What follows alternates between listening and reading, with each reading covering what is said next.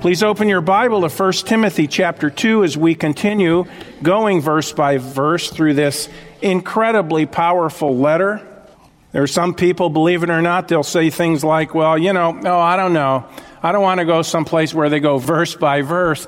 I want to hear a relevant message to my life. Well, it's kind of unusual term because it's the eternal Word of God. And, I'll take eternal over relevant any day. Now, the truth of it is, if you really understand it, that which is eternal is always relevant because relevant has to do with something for today, and that which is eternal is certainly for today. This is a kind of a mini-series within this great letter of 1 Timothy. Last week we did the role of men and women in the church. That was part 1. Today is part 2. And we are going to pick up, do a very quick review, just laying a groundwork. If you want the detail on these passages right at the beginning, I recommend you listen to last week's message on that. 1 Peter 2, verse 8, it says, I will therefore that men pray everywhere. Now, this is right after the passage where it talks about, first of all, we need to be praying. We need to be praying for others. We need to be praying for souls and people to come to Christ and so forth. And then in verse 8 it says, I will therefore that men pray everywhere, lifting up holy hands without wrath and doubting. Now Paul speaks to men and then women in this passage, going to right to the end of chapter 2, what we would call the end of chapter 2. And what he has to say in the context is having to do with when we come together as a church. This is the thrust of the comments. When we come together to worship, when we come together to assemble as a ministry. And so from our perspective, you can basically look at whatever times we assemble officially as a church. That is what he's getting at here. And so number 1, he addressed the men. He says, and I believe the thought in verse 8 is that we come to the Lord as men with purity of life and without hesitation. The idea of having your hands lifted up is you have open hands. You have nothing to hide. We are transparent before God. We are open. And of course, He knows exactly how we are anyway, but that's for our benefit, certainly more than God's. Now, this is not an official posture for prayer. You don't have to pray with your hands open, but if somebody does that, I'm not against that. It's just that this is custom of the day, and of course a lot of this was carried over from the Old Testament. They did it the same then. It's nothing to forbid today. The only thing, some people are uncomfortable with it because the first ones in modern times who were doing this were mainly charismatics and Pentecostals, and so people say, well, if I want to put my hands up, and people are going to think I'm a weirdo. Maybe some people will. And if you're uncomfortable with that, then don't do it. So I'm not saying do it or don't do it. I don't do it, but that doesn't mean it's wrong. So just keep that in mind. But the point is the men. You notice the men are addressed first. Now there's a reason for that. Because we as men are to be loving leaders in our families and churches. Both of those are incredibly important. Not only leading, but you can lead and be a tyrant. You can lead and be an unreasonable militant, okay? And you're going to turn your family off and everybody else around you. No, a loving leader, I think a good word for that would be caring, a caring leader. Somebody who cares about the people they're leading, and therefore you're careful to do it in a right way. A man of God will do that. That matters to him. He wants to not only lead, but he wants to lead properly in a right way. Now, there is tremendous failure on this in the body of Christ today. Men are not leading the way they should. They're either not leading, and then what they end up doing is, because there's a void, unfortunately, women come in, they say, well, listen, if you're not going to lead, I'm going to lead. Well, that's not a good situation either. The key is that everybody takes their proper place and functions according to the Word of God. That is where the blessing comes, and that is where things work out properly. But again, there's tremendous failure in this today in the body of Christ.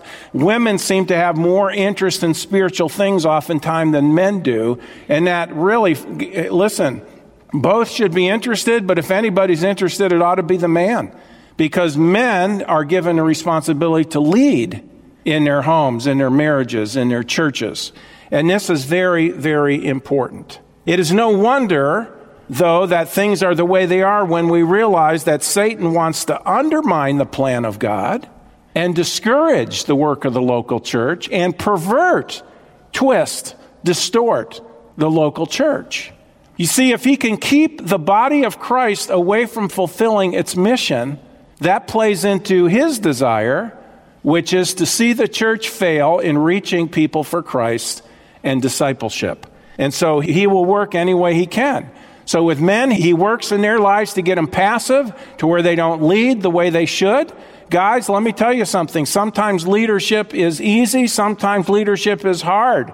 But that doesn't take the responsibility away from us. Oh, it's so hard. Grow up. We need to grow up. We need to be men, loving leaders in the body. Then he addresses in 1 Timothy 2 the women, beginning in verse 9. And this is where today it becomes a hot issue, but that is unfortunate because the scriptures are clear.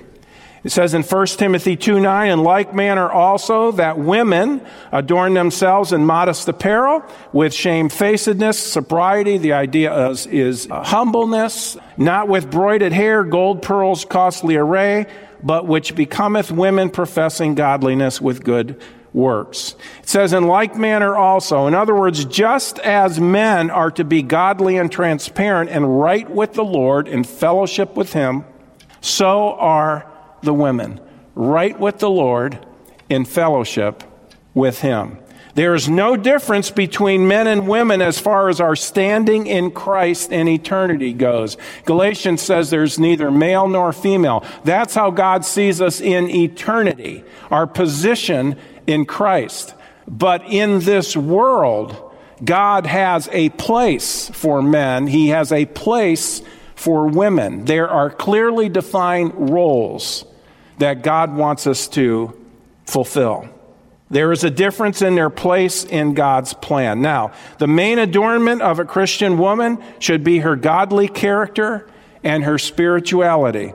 Her strength is in her quiet wisdom and support. Let me say it again. A godly woman, her strength is in her quiet wisdom and support. She knows what God has for her. She's content with that, and she operates within that realm to fulfill her responsibility. And listen, folks, whenever we operate in the will of God, that's where the blessing is. Do we get that? Not outside of it. 1 Peter 3 verse 4 says, let it be, talking about the women, let it be the hidden man or the hidden person of the heart, in that which is not corruptible, even the ornament of a meek and quiet spirit, which in the sight of God is of great price. Isn't it interesting? Paul and Peter both touch on, and it's almost like they're listening to each other on this, as far as under inspiration of the Spirit, of course. Now here in 1 Timothy 2, verse 11, here's where there's a lot of friction today, unfortunately. It says this, let the woman learn, again, this is when we come together, let the woman learn in silence with all submission, but I suffer or I allow not a woman to teach nor to usurp authority over the man, but to be in silence. Now again, this is when we come together, and those things are linked together. She is not to teach nor usurp authority over the man. It doesn't mean she can't teach, but she cannot teach men, is what it's getting at. And of course, there's plenty of scriptures that bear testimony to that. We're going to look at some in just a couple minutes. But this is what God lays out right away. I allow not a woman to teach nor usurp authority over the man, but to be in silence. A woman is not supposed to usurp authority over the man. Now hold your place here, and I want you to go with me to 1 Corinthians chapter 14. You know, all kinds of criticisms and attacks have been leveled on the Apostle Paul with what he wrote here in 1 Timothy, okay? Now listen, folks, when a person attacks what Paul wrote, they're attacking God. Make no mistake about it, there's no distinction. Now, why is that? Because the Bible is the Word of God, is the inspired Word of God. Every word was given by God Himself to the writers, and the writers wrote down exactly what God wanted them to write down. Therefore, when you criticize what Paul taught, you are criticizing what God gave. You are being God's critic. Okay? Now listen, Christians, this is something to go to the mat for. When we attack the Scriptures, we're attacking God. That is serious stuff. 1 Corinthians 14:34, Paul, talking to the church at Corinth, which, by the way, was not a model church. Believe it or not, there are churches today that actually have Corinth in their name. I'm thinking, whoa, did you read your Bible before you incorporated? Before you got your name? You know, Corinth Baptist Church. I'm thinking, whoa, it's not a church I want to go to. Anyway, he's writing, and of course, the book of 1 Corinthians, beginning in chapter 1, verse 9, all the way through the end of it, is basically, it's a book of rebuke and correction to a church of believers who are living like they were lost. So you don't go to 1 Corinthians and say, okay, we're going to model our lives after the Corinthians. No, don't do that. Learn from their mistakes. And it says, because their church services had turned into basically a circus, Paul is talking to them about church order in 1 Corinthians chapter 14. That's the context. And he says in verse 34, let your women keep silence in the churches, for it is not permitted unto them to speak, but they are commanded to be under obedience, as also saith the law. You know, there are people who say, let me just comment on this. There are people who say, well, you know, but that was that old mentality. That was under the law. We're under grace today. And wait. When's the last time you read verse 34? Paul is saying, listen, this is consistent. What is for today is consistent. Yes, it was in the Old Testament, this concept, and it's still in the New. Why? Because, folks, guess what? This goes all the way back to Genesis, even before the dispensation of law. I'll show you what I'm getting at here in just a moment. Let your women keep silence in the churches, for it is not permitted unto them to speak, but they are commanded to be under obedience, as also saith the law. And if they will learn anything, let them ask their husbands at home, for it is a shame for women to speak in the church. Now again, the context is when we come together to worship. That is the context of 1 Corinthians 14. Now, going back to 1 Timothy 2, we're going to look at several truths from this passage. And this is absolutely vital to understand. All right? The first one is this. We glean from verse 12. Well, verses 11 and 12. 1 Timothy 2, 11 and 12. Number one, women are not to teach men or usurp authority over the man. Women are not to teach men nor usurp authority over the man. Teaching is the main issue at hand here in the context. It means to have authority over or to exercise authority over the man. In other words, here we go. Are you ready? You got your seatbelt on? In other words, there are to be no women teachers or preachers when men are present in the meeting. Pretty quiet in here.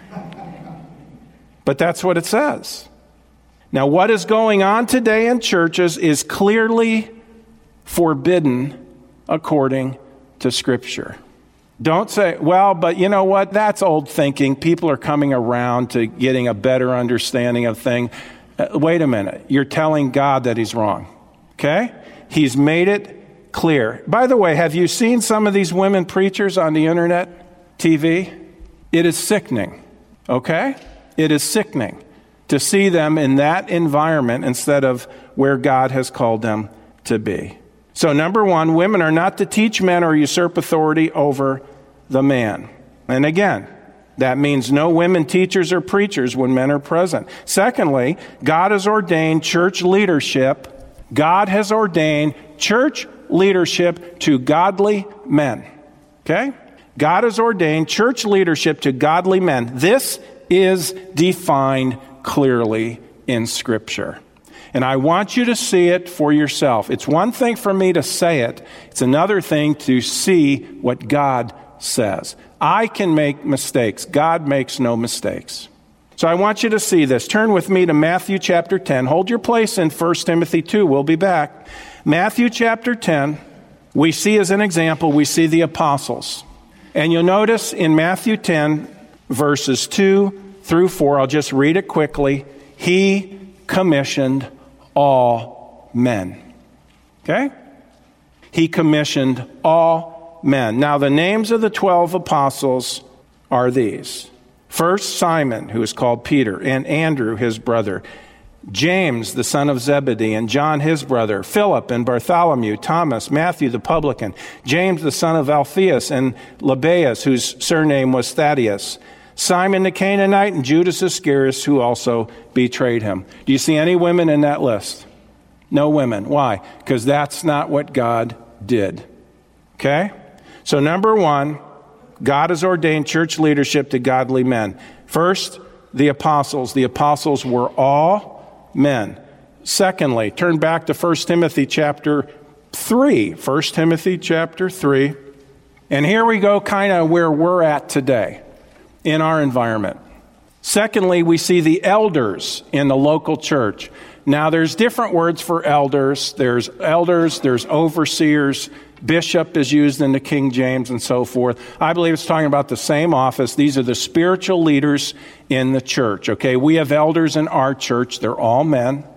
But the elders in the local church, this is the way God set it up. And notice, you'll notice this as we read through, they're all men. Okay? 1 Timothy 3:1. This is a true saying, if a man, and that's not a general term, it's masculine.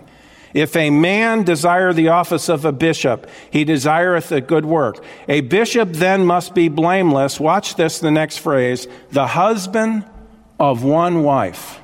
Nowhere in Scripture does it say the wife of one husband. The husband of one wife, vigilant, sober, of good behavior, given to hospitality, apt or able to teach. Turn over just a few pages to your right to Titus chapter 1. Here we see Paul instructing Titus, who was left on the Isle of Crete to set up churches, not only while the churches were there, but yes, to set them up, to bring order and organization to those churches. And he was very clear why he left them there. He left Titus on Crete to ordain elders in every city.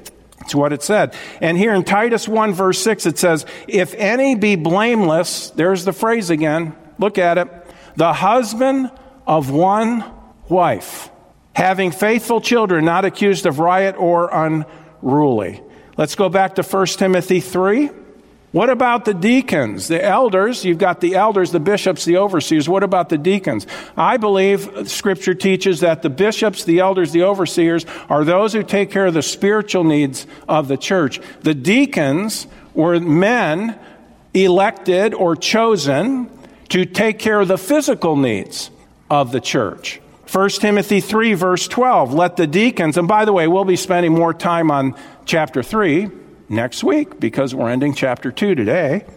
It says in 1 Timothy 3:12, let the deacons be what? The husband of one wife, ruling their children in their own houses well. So here we have the principle. Let me show you the example of the first deacon board. The first set of deacons for the church. It happened to be where the church was born, which is Jerusalem. And I want you to go with me over to Acts chapter 6. And what was going on is the church was exploding in growth. Okay, now they voluntarily collect all their things and they're sharing everything they had. It's not communism because it was willing. They were willingly sharing it. Okay, they were coming together and they were sharing their goods with one another. Well, the church was getting so big that certain portions of the body of Christ, the people that were there, were being neglected in the daily distribution of the food. And so that came to the attention of the apostles, and they said, you know what, we need to come up with a solution for this. So they did, and here it is, Acts 6:3. Wherefore, brethren, look ye out among you 7, what? Men of honest report, full of the Holy Ghost and wisdom, whom we may appoint over this business. 7 men. Do you see it? How can we argue with it?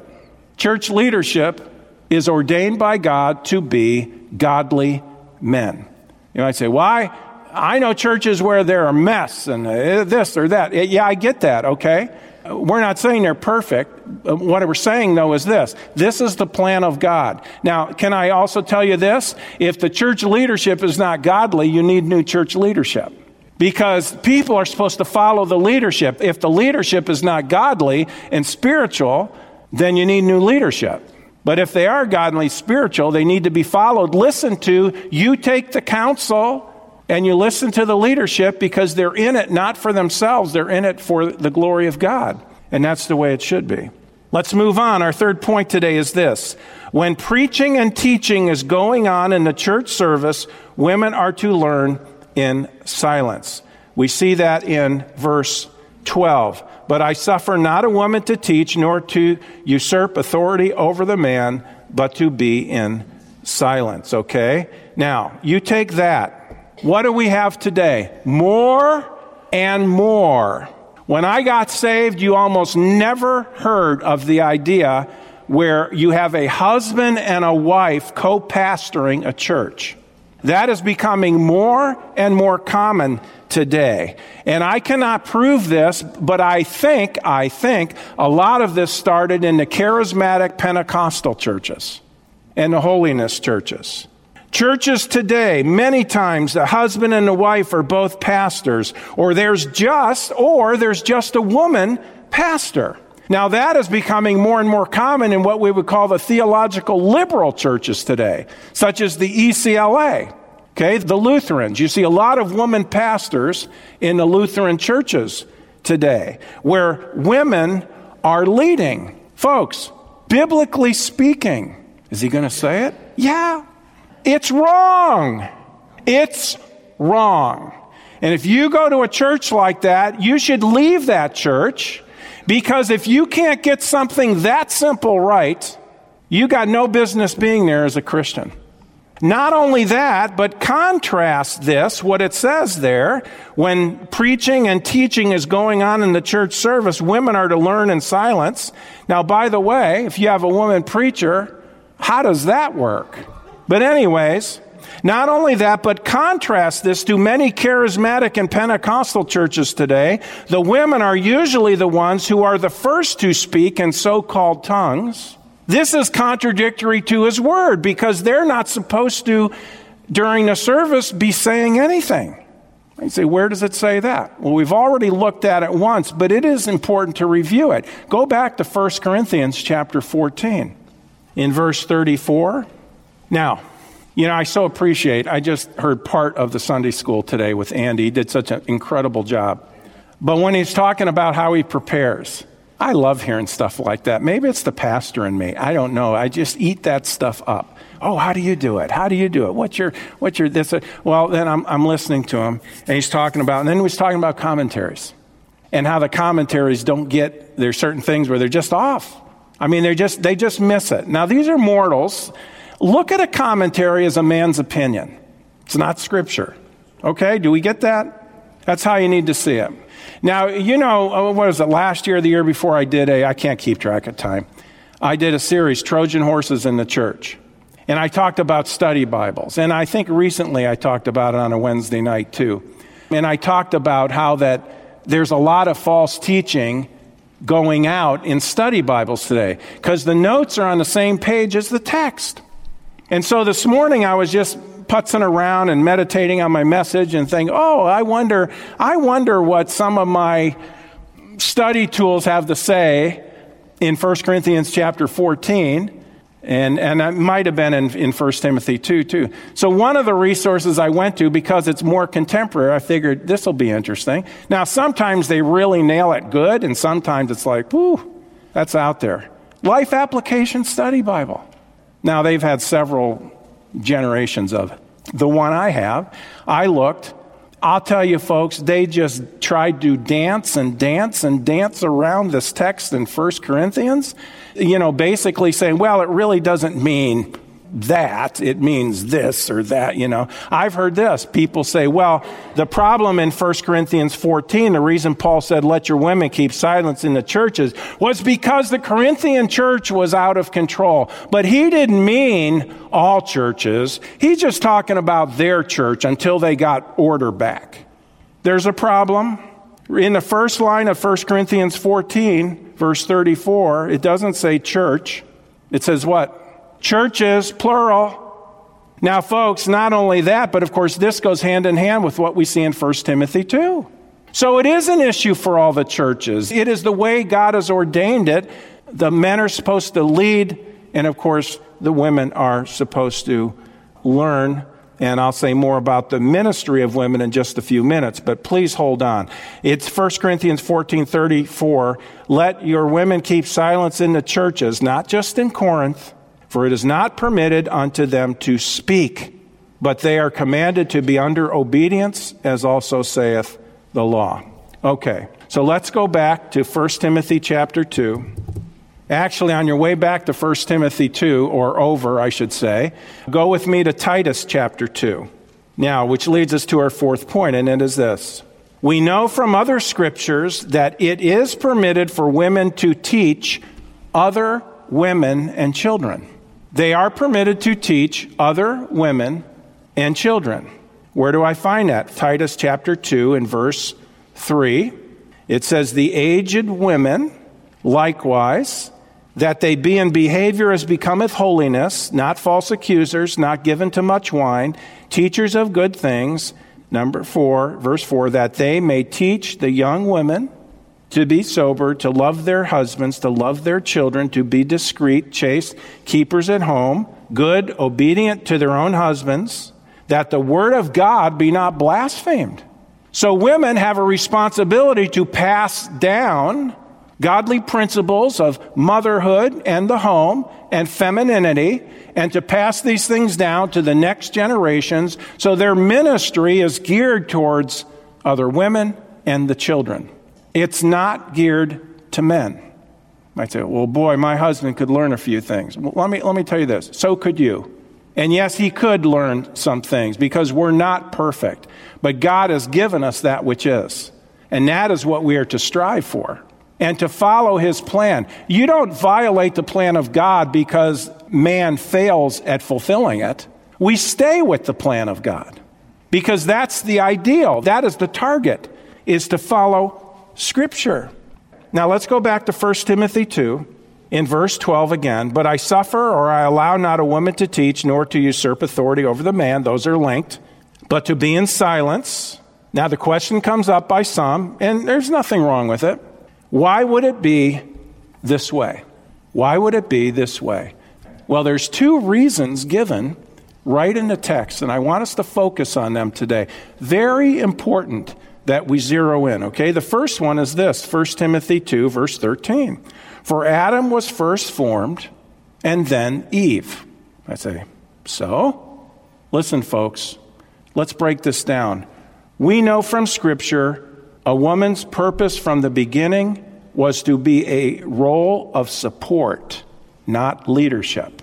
A woman's purpose from God's creating her from the beginning, going back to Genesis, was to be a role of support, not leadership. God knows what he is doing, and to stray from it creates all kinds of new problems. I want you to see it with your own eyes. Turn with me. Hold your place here. Turn with me to Genesis chapter 2. Let's go back to the beginning. So much is explained in Genesis 1 through 11. So much is explained. That is the foundation for everything. Genesis 2 and verse 18. Here is Adam. Adam has been created, but he doesn't have his wife yet. And it says in Genesis chapter 2, verse 18, and the Lord God said, it is not good that the man should be alone. Let me get a little facetious here. I can't help it. Well, I could, but I think you'll appreciate it. And the Lord God said, man is going to blow it, so he needs a boss. It's not what it says. No, it is not good that man should be alone. Thank you. You appreciated that. Thank you. It is not good that man should be alone. I will make him an help meet for him. Or put in modern terms, a helper fit or suited for him. It's not good that man should be alone. I'm going to make him a helper, just right for him. Somebody who is going to help him fulfill his responsibility. An assistant, if you will, a helper, okay? 1 Corinthians 11, verses 8 and 9 says the same idea. For the man is not of the woman, but the woman is of the man. Neither was the man created for the woman, but the woman for the man. Now, hopefully you're not here today saying, well, I don't like that. It doesn't matter. Well, let me put it this way. It does matter, but God is not going to change. It is up for us to change, okay? The wise man adjusts himself to the Bible. The foolish man adjusts the Bible to himself. It is for us to change. Now back to 1 Timothy 2. So we see the first reason given is for Adam was first formed, then Eve. In other words, the divine order is the husband, and then his wife is there to support him and to help him fulfill his God-given responsibilities. Not to boss him, not to nag him, but to help him. 1 Timothy 2:14. And Adam, here's the second reason, Adam was not deceived, but the woman being deceived was in the transgression. What is that saying? When a woman strays from her role in God's plan, she opens herself up to further being deceived by Satan. Do you see it? If her place is in submission and a helper position under her husband, when she gets out from under that, that shows she's already been deceived. Because she doesn't believe what God says. What that leads to is all kinds of other problems. This is one reason why she should not be teaching men in the local church, because if she can't be in submission to her husband and to the leadership, that's a problem, and you don't want somebody with a problem teaching the church. This is how this fits together. When a woman strays from her role in God's plan, she opens herself up to further being deceived by Satan. It is further in the sense that she has already strayed by taking the leadership role. So a woman who's done that, we should be suspect of anything they have to say because they're out of line. I know this doesn't sit well with some people. It doesn't matter, okay? We just have to believe what God says. So what do you end up with? Well, can I tell you this? You end up with all kinds of false doctrine. Did you know Seventh-day Adventist was started by a woman? Ellen G. White? It's a cult. She was a prophetess. Theosophy, another cult. Mrs. Blavatsky and Annie Besant, I think is the name under that. Then there's Spiritism, the Fox sisters. I don't know if she's any relation to Fox News or not.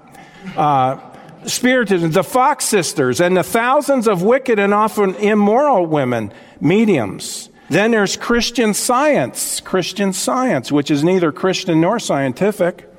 Mary Baker Eddy, who had a very sordid past in life. You might say, what about today? Well, number one, do you need more than that? We really don't, but let's do some contemporary theology this morning. Some people won't like this. I don't think we have anybody in the church who'll have a problem. Paula White. You know the one, the blonde spiritual advisor to former President Trump. Disaster, folks. Number one, she shouldn't be a preacher because it's contrary to Scripture. Number two, she preaches a prosperity gospel and all kinds of unusual things coupled with that. If you've never seen her preach, go to YouTube and watch. I mean, it's just, anyway. Paula White, Joyce Meyer. Joyce Meyer is another one. Let me tell you something. Have you ever looked at their audiences in their churches or conferences that they have? Yeah, it's mostly women, but there are men there. Joyce Meyer's husband travels with her, goes everywhere, and he does a lot of the background organization and stuff for her. He sits on the front row while his wife goes back and forth preaching. And he sits. He's a man, and he's sitting on the front row. Doesn't that bother you? It bothers me. Beth Moore, very contemporary, very popular, was Southern Baptist. She's left the Southern Baptist Convention now. Now, she didn't used to preach in churches. Guess what she's doing now? Preaching in churches. You know, years ago, a lot of you probably been to the Christian, it used to be the Lifeway Christian store down in Arbor Hills, down in Maple Grove. And you go in that place, and for years, you walk through, and of course that place, all kinds of Christian material and books and curriculum and all these kind of stuff. By far, in that store, the biggest area of the store dedicated to any person was Beth Moore in that store. Her books, her curriculum, all of her material was there. Is there any wonder, by the way, she's into all kinds of weird theology now. She's into contemplative theology. Okay, number one, she's into false doctrine by the very fact that she's preaching in churches. But it's going on. Oh yeah, but she's such a good speaker. She's captivated and all that. Folks, that's all way in the back seat. Okay? That's not priority. Well, I like the way she does her hair and makeup and all that. Let me tell you something. Doesn't matter. Back to 1 Timothy 2. Verse 14 again. And Adam was not deceived, but the woman being deceived was in a transgression. Now verse 15. Notwithstanding, she shall be saved in childbearing if they continue in faith and charity and holiness with sobriety. You notice what a woman needs to do? She needs to continue in faith, in charity, which is love, holiness with sobriety, sound-mindedness. And if she has a sound biblical mind, she will follow God's pattern for her. And it says she shall be saved. Okay, it says in childbearing if they continue. What is this talking about? There's a lot of different interpretations.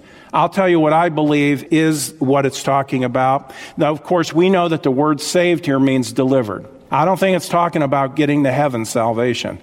We'll talk about that in just a minute. But saved here, I think what it's saying is this. Her life will be delivered through fulfilling her role as a wife, as a mother, as a supporter. Fulfilling her role as helper. God will deliver her life from destruction because she will be living the life God has called her to, instead of one that is out of step with Scripture.